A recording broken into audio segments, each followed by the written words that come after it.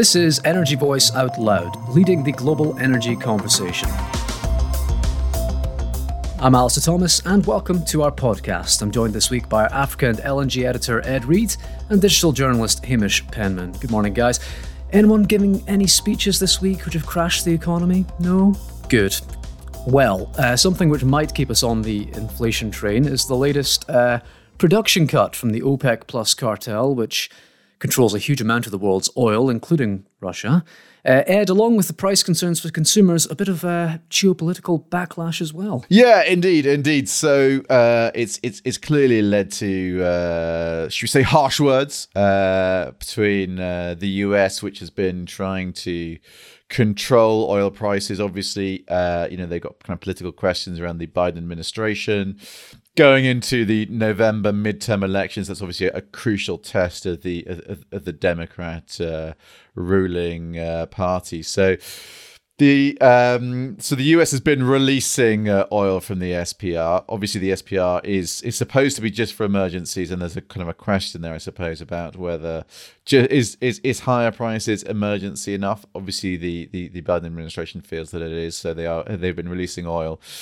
So the last thing that Mr. Biden would like, the news coming out of Vienna this week was OPEC Plus's decision to cut production by 2 million barrels per day, which is a fairly substantial production cut.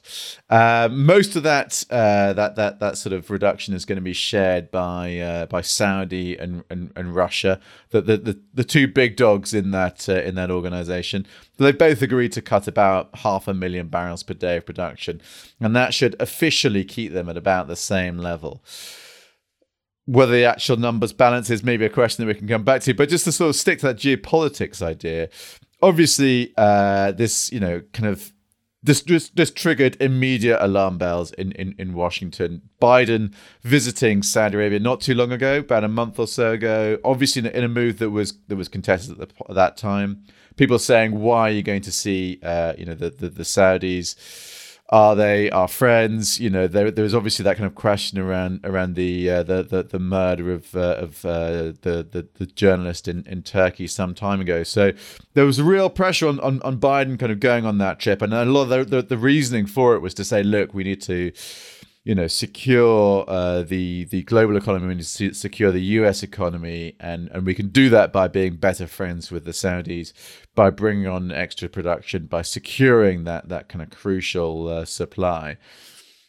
Now, OPEC has now taken the decision to cut. Has been obvious. Yeah, it feels like a sort of a slap in the face for the US, and the US now talking about ways to try and perhaps, kind of reduce OPEC's control of the global energy market. Obviously, the US having tried a number of times to try and take that on, not successfully, but obviously a real testament to that kind of to that strong feeling that this is a betrayal. But I mean, from the Saudis' perspective, I was at the conference this week in London where the head of Aramco, Amin Nasser, was speaking about the lack of spare capacity and expressing concerns about the ways in which oil production was running, sort of, with little chance for additional production, and really talking about the ways in which he felt and that the Saudis felt that the price does not reflect the tightness of the market. The price is being sort of mid 80s, I think, at the moment. Thereabout, yeah. And there is maybe a feeling that the Saudis would like a price of about 100. It's kind of the idea. So a clear desire for higher prices from the Saudis. Obviously, that is contrary to what the US and frankly the world is looking at. I mean, I think and here, just looking at the sort of the local picture, right here in the UK, inflation running at sort of 9-10%. Higher oil prices, which obviously turns into higher prices at the pump, is clearly not what we want. And I guess there is a feeling that, maybe while the Saudis are clearly kind of protecting their revenues and that sort of that side of things, there is maybe a feeling that they are going to help push the world into a bit of a deeper recession than we might have been looking at obviously a risk, that we repeat some of those mistakes from early 2020 when, sort of Saudi and Russia kind of competed in a particularly unfortunate way to, make things worse for the oil market and really contribute to that kind of pickle that we found ourselves in with negative prices in April 2020. There's a feeling that, maybe that this time, this talk, these reductions are really adding up to give us a bit more of a push down, and which will obviously have a problem for us all. Yeah, no, absolutely. Maybe to talk about that consumer side of it a bit more. Well, I've read a few pieces of analysis. Kathleen Brooks from Minerva Analysis describing this as worst case scenario in terms of what people were looking for, particularly as we look at like increased prices across the economy. Changes the narrative in terms of peak inflation. We might not be there yet. And the RAC Motoring Group here in the UK saying this will obviously inevitably lead to higher oil prices. But the question is, to what extent will retailers choose to pass these increased costs on at forecourts? We've obviously had, as you alluded to, some pretty hefty petrol prices in recent times, and it does indeed sound like the Saudis anyway are quite keen to see that go up and up, which will have even further problems for the UK economy and, of course, globally. So I guess in terms of Biden's levers to pull here, he has, as you say, he has released more oil into the market in some months ago, or weeks ago now, I can't recall. But he obviously has recently released from the strategic reserve. Might he do that again? What do we think? Yeah, absolutely. I mean, I think it feels like pretty much a certainty that more oil is going to be coming out of the SPR. And, they do have, sort of hundreds of millions of barrels in there. So there is, obviously there is that sort of room to run in terms of the US. I mean, that feels it feels like a bit of an inelegant solution, really, doesn't it? I mean, I think essentially the sort of levers that you can pull are the ones that we will be talking about in terms of gas, right? I mean, I think that here in Europe, we've been looking at the problems with the gas market, and I think obviously oil is kind of going in the same direction. So it's a question about efficiency. It's about doing more with less, and it's also about a question about sort of alternative supplies. So that's both the US finding new ways to move ahead with federal leasing, which we've seen some progress with, although obviously the Republicans say that Biden never does enough, but I think there has been signs that they are open to drilling more.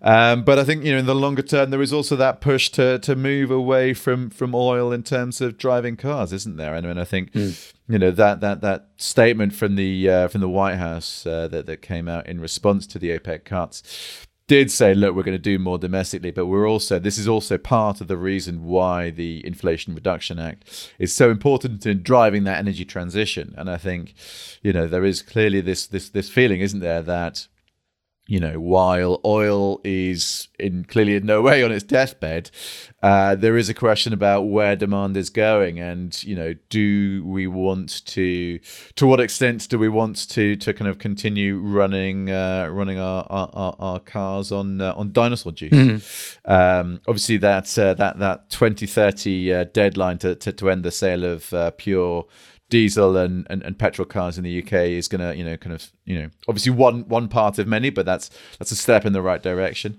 So I think there is kind of some signs of change coming. I just want to note briefly that just to come back to that point that I alluded to earlier about that question about numbers and baselines. There is a question there about, so the OPEC has said that they're going to cut 2 million barrels per day, which sounds like a lot. But the difference between what OPEC has said they're producing in terms of their quotas and what they're actually producing has become more and more of an issue. According to OPEC's official numbers, after the cut, Nigeria, for instance, will be producing 1.7 million barrels per day.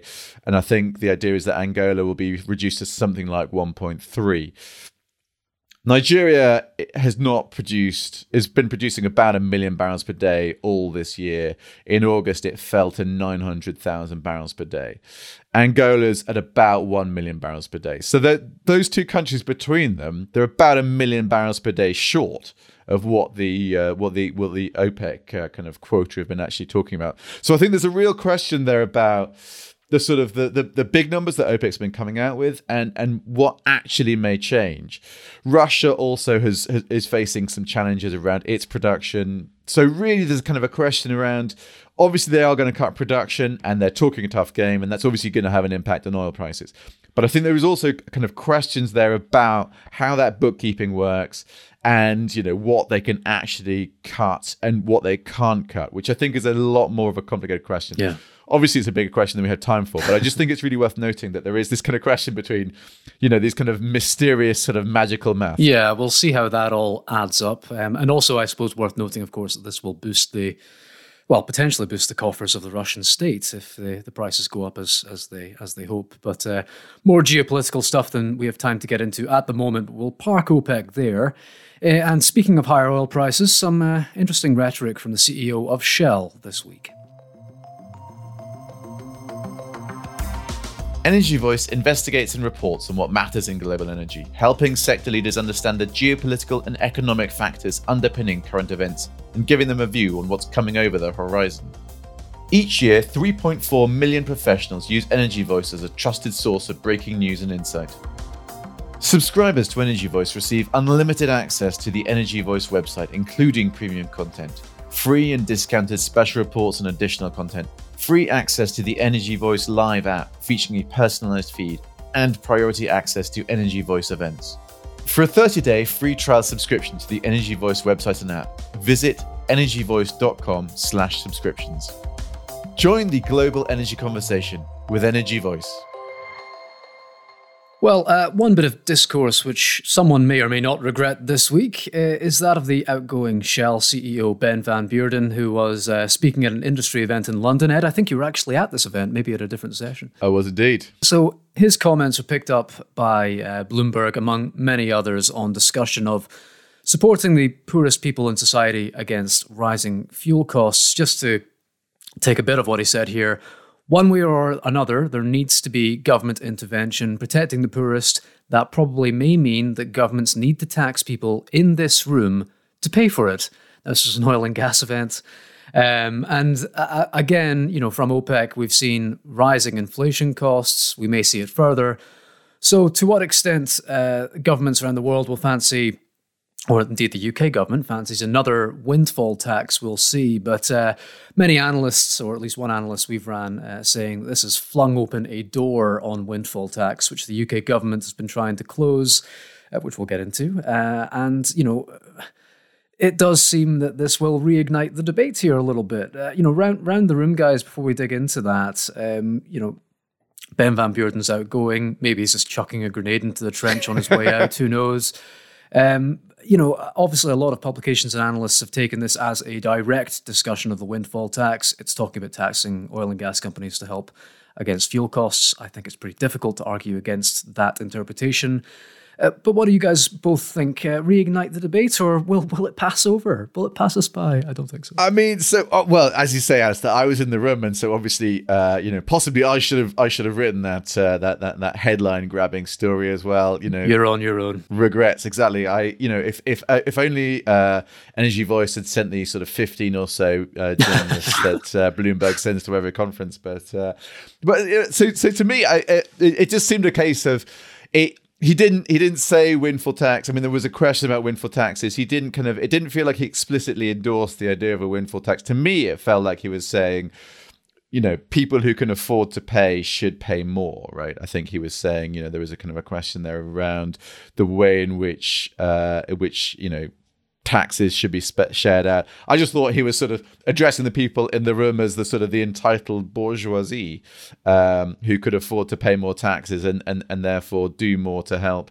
people who are facing, some tough choices in terms of heating or eating this winter. So maybe that was my journalistic instinct lacking, but to me it felt like he wasn't explicitly saying a windfall tax. Hamish, what do you reckon? If that is what he was saying, it's a pretty nothing statement because oil companies do pay a lot of tax. The rich do pay more tax, and rightly so. I mean, it's hardly a big mic drop moment to go, I think people with more should pay more. So it would seem like it was an odd way of expressing a rather benign point. And I would sidle on the side of perhaps he is in favour of perhaps a bit more taxation than he's been letting on, certainly for the last year. Maybe there are a few other CEOs who, when they look back in years to come and write their memoirs, might say, actually, I think we got this wrong. Yeah, well, that's interesting. Yeah, I mean, I think personally it's pretty difficult to differentiate between the entitled bourgeoisie and the oil and gas executives at the top of the board. I would probably fall into the category of it's a fair game to interpret that as windfall tax. Certainly the world's media has. And yeah, as you say, Hamish, other CEOs of late have actually came out backing further taxes on oil and gas. Anders Opedal of Equinor being one, I think, last month in an interview, who echoed a similar kind of sentiment. So, Susanna Streeter of the financial services firm Hargreaves Lansdown is one of the analysts that have been taking a look at this. As I say, she reckons this has flung open the door on this debate, which, as I say, the UK government, Offshore Energies UK, Liz Truss, the new Prime Minister, have tried to kind of close the door on. And this, is it a reversal? It does sound maybe it was a little bit more nuanced than things have been put across, but I think ultimately the underlying message is the same, and this will reignite the debate on the windfall tax. When even Shell is saying, yes, tax us, how do you argue against that? Greenpeace saying this cash has been up for grabs for a year now, so why don't we get on with it? I guess the question then becomes, will Liz Truss and Kwasi Kwarteng change position on this? I think, honestly, from their perspective, bigger problems, considering the price cap measures which have been announced, and other problems are collapsing the economy, frankly. It's kind of a separate issue. It kind of plays into this theme, this idea, which I've seen floating around, that actually not all rich people have been after these tax cuts that the government's announced. And in a similar vein, as I say, it's a separate issue, but in a similar vein, it would appear that Shell, maybe some others in the oil and gas industry, actually are open to further taxes. I suppose the problem then becomes, well, you've kind of been saying via your trade bodies for months now that you don't want this, and you adamantly don't want this, and this will threaten investment. So how does that add up? We did go to OE UK for a comment on this, and unsurprisingly, they deferred to Shell as it was their CEO commenting. A bit tricky. Maybe one of the other points that I would flag here that Hargreaves Lansdown kind of raised is that it seems to be that Shell have kind of, or the way they've interpreted anyway, is Shell has kind of, read the room a little bit on this, and it's kind of taking a second look at their ESG strategy, particularly the social side of that, and not just in terms of the environmental credentials, but social reputation as well. Perhaps there's room for a bit of maneuver. But again, equally, Ben van Beurden is out at the end of the year. We'll have a new CEO, and he'll have to tackle all of these problems ultimately. I don't know to what extent we can get into this further, other than we'll have to wait and see. Shell's Q3 results are out later this month. There will be analyst calls. There will be questions about this, and I guess it's going to be, well, you said it. Do you regret it, or will you put your money where your mouth is? I mean, I think, yeah, but also I think it's worth just bringing up. There were protesters outside the conference, and it was it was the benign. It was now the benignly called Energy Intelligence Forum. Up until this was, but a couple of years ago, it was called the Oil and Money. And money, and it's just the sort of thing you just can't get it. I mean, I was speaking to a guy there, and he was like, "Oh, why did they change it?" And I was like, "I don't think you can get away with calling a conference Oil and Money anymore. I think the world has changed. You can't really turn up at the Oil and Money conference, and So yes, I think you're right. There is a bit more social pressure these days, isn't there?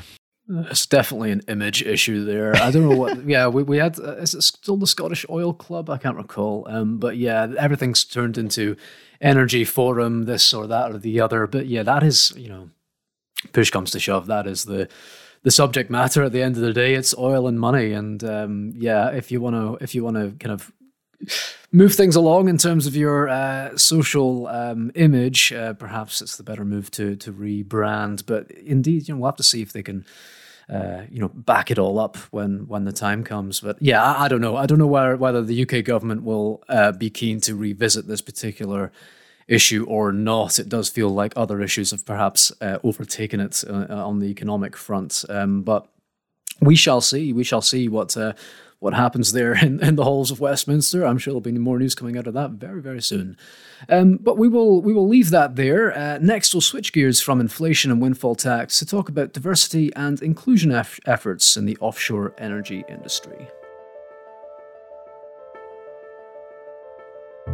As well as these regular weekly news roundups on Energy Voice Out Loud, you'll also find lots of subject-specific box sets in the same feed. And I'm excited to be the anchor for one called the Megawatt Hour. Produced in paid partnership with BDO, the Megawatt Hour brings together experts from across the energy industry and across the world to examine the challenges and the opportunities of energy storage. As more of the grid gets its power from intermittent renewables, energy storage technologies, and batteries in particular, are going to be an increasingly important feature of our infrastructure. Over the course of 10 monthly episodes, we'll be diving deep into the tech, the policy, and the challenges of building out energy storage to help you better understand its opportunities, wherever you work in the energy sector. Look out for episodes of the Megawatt Hour in Energy Voice Out Loud, as well as lots of other special episodes wherever you get your podcasts. So this month we've dedicated our monthly supplement to equality, diversity and inclusion, predominantly in the UK offshore energy sector, but we do look across the globe as well. And the need to address historically poor performance on a series of areas, including, but not limited to, race and gender. So we've done a series of stories on that. Please do go check it out online, tackling some of those areas, including a great piece from our new start, Ryan Duff, on new mums working offshore and pressures there. And Hamish, you spoke to Offshore Energy's UK's new boss on this very topic of D&I. I did, yeah, Finlay Anderson, who's a top dog at Baker Hughes and has been leading their D&I efforts within the company for about 5 years or so.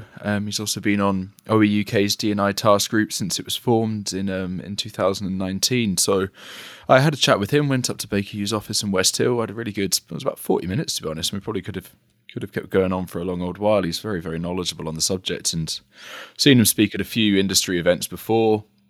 It was good to have a bit of a one-on-one time with him, and he came up with some really interesting comments, some really kind of thoughtful, eloquent comments as well on diversity and inclusion. I mean, the kind of two ones that really stood out was one, he's made no illusion that he thinks that diversity and inclusion has to start with leadership. He doesn't think it's something that can be allocated to different areas. It's just something that needs to come from the top, and that's the attitude he tries to take within his own company, and indeed within the role as the head of the task group, something he took up earlier this year in around April time. And the second point was the title from the article, and it was perhaps a vaguely sensitive subject, but you usually expect the head of D&I task groups to be led by underrepresented groups, those that have perhaps had experience, know what barriers need to be overcome or removed or whatever. And he is, as he put it, a white middle-class man. But he was very kind of clear that he thought that in order for diversity and inclusion within the sector to progress, it needed people like him to step up. It needed, it can't just be a conversation within underrepresented groups, because then little will be achieved. And that it needs, like he said, white middle class men to kind of stand up and show that they're passionate about it for other people within the sector, to see someone like them being passionate about the subject and think, oh, this is interesting, perhaps I should get involved in this too. So I thought that was a very kind of pertinent point. He also, there was the OUK, what was it, Building the Baseline survey, I think it was called, that came out. No, that's right, yeah. Yeah, there was some quite, it was something of a wake-up call, I think you could describe it as. There were kind of a few pretty worrying trends within it, especially around black and disabled people who felt their voices weren't being heard, and they kind of posted the lowest metrics of this kind of measuring system that OEUK came up with. And he kind of clearly set out that, look, that is a problem. This is something that in my first few months were looking to address. And the other thing was kind of the headline finding from the report was that gender parity in the North Sea might be kind of 30 years away. It seems like the UK will reach net zero before it reaches gender parity in the North Sea. So kind of put that to him. Do you think it will have got any better in the last year? There's kind of all the move to flexible working and things like that you would imagine perhaps should help parity. But he was kind of said the opposite in a way, in that in trends that he's noticed with people that he's speaking to, it seems that the kind of natural attrition, as he called it, from companies, it seems to be more women leaving than men. So he thinks that kind of predicted date could be pushed even further back, although he kind of caveated that with the fact that he thinks it will be a blip more than a long-term issue. So OEUK are in the process of putting together an updated version of this report. I think it will come out in the next month or so. So we'll see what the findings are there. But yeah, no, it was a really interesting chat, and really good to catch up with Finlay and to kind of hear what the task force was on. He played some really nice tributes to his predecessor Craig Shanahan from Woods, and to Deirdre Mickey as well, who called for the task group to be set up and is obviously on her way out of OEUK shortly. And I just wanted to ask as well, somebody questioned me yesterday, do we release this supplement to coincide with Black History Month? And I didn't know that. Is that just fortuitous, or is that great planning on your behalf, Alistair? I would love to say that was how it was planned, but it wasn't. That was kind of what I said as well. There was just a gap in the calendar. Yeah, that's the sad truth of it. It's a really interesting piece, Hamish, and it did seem like he was quite candid about the landscape, if you like. And we need to be clear. You know, this issue of D&I, gender comes up because it's probably the widest kind of obviously demographic issue. Clearly, it's not the only issue. Race and other things like LGBT inclusion are very important as well. You mentioned that building a baseline report. Just if anyone is interested, we did a podcast with OEUK on the launch of that some time ago. I think it might have been August time last year. So if you go back in the archive, you'll find it. But we spoke about a wide variety of issues, including the fact that offshore oil and gas in the North Sea, it seems that things are getting better, but it's still a very male-dominated sector. And we do talk with a few people quite candidly, and we did an article on that off the back of it. And the number of women that have talked about things like sexual harassment or just being provoked or catcalled offshore, it's still clearly a prevalent issue that people need to, companies just need to be a lot more harsh with in terms of preventing it and shutting it down. Otherwise from that, more than a year since these D&I results launch that you mentioned, Hamish, I spoke to Ollie Falayan of AFBI UK. It's a group that helps Black and minority ethnic people, particularly in kind of engineering, to get into the industry. And he talks about, at the moment, the North Sea oil and gas industry, Scotland is not a particularly diverse place, but the North Sea oil and gas industry does have diversity within it.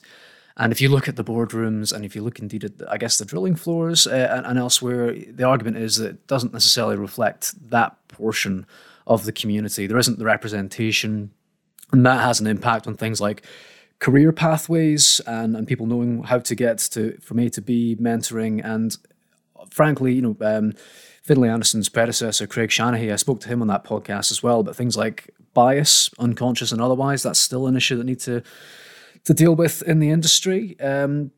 We spoke about to a few people. We spoke about Southeast Asia for the supplement as well, and how the West and the East are doing things differently.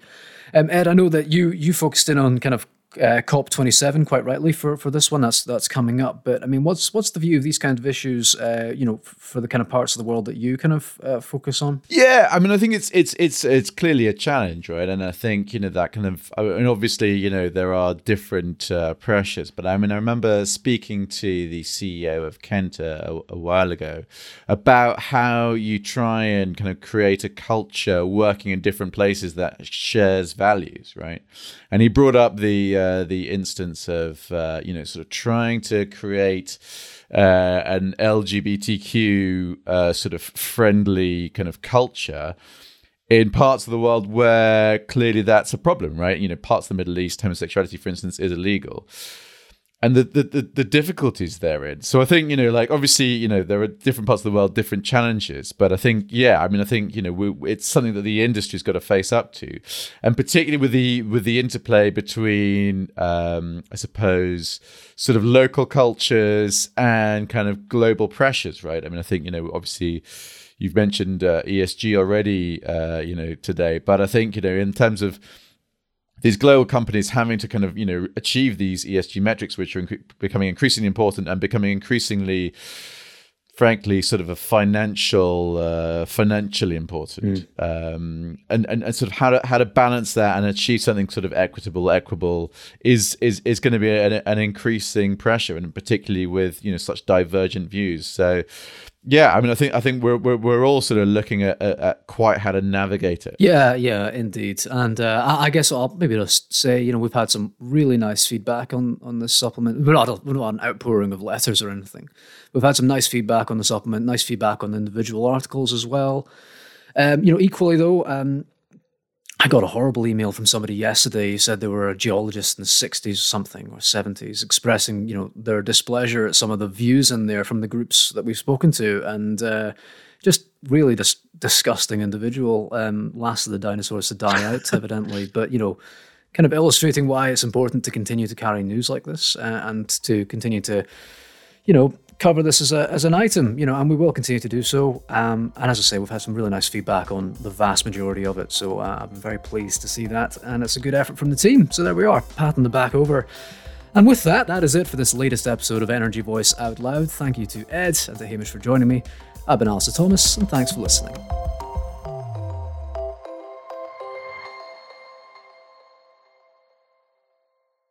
Out Loud is the podcast from Energy Voice, leading the global energy conversation.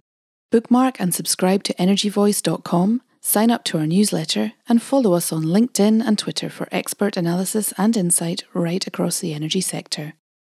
Subscribe to Out Loud on Apple Podcasts, Spotify, Google Podcasts, or wherever you get your podcasts, and please do encourage colleagues and friends to listen to Out Loud too. If you've enjoyed it, leaving a rating or review, especially on Apple Podcasts, helps others discover it too. Thank you.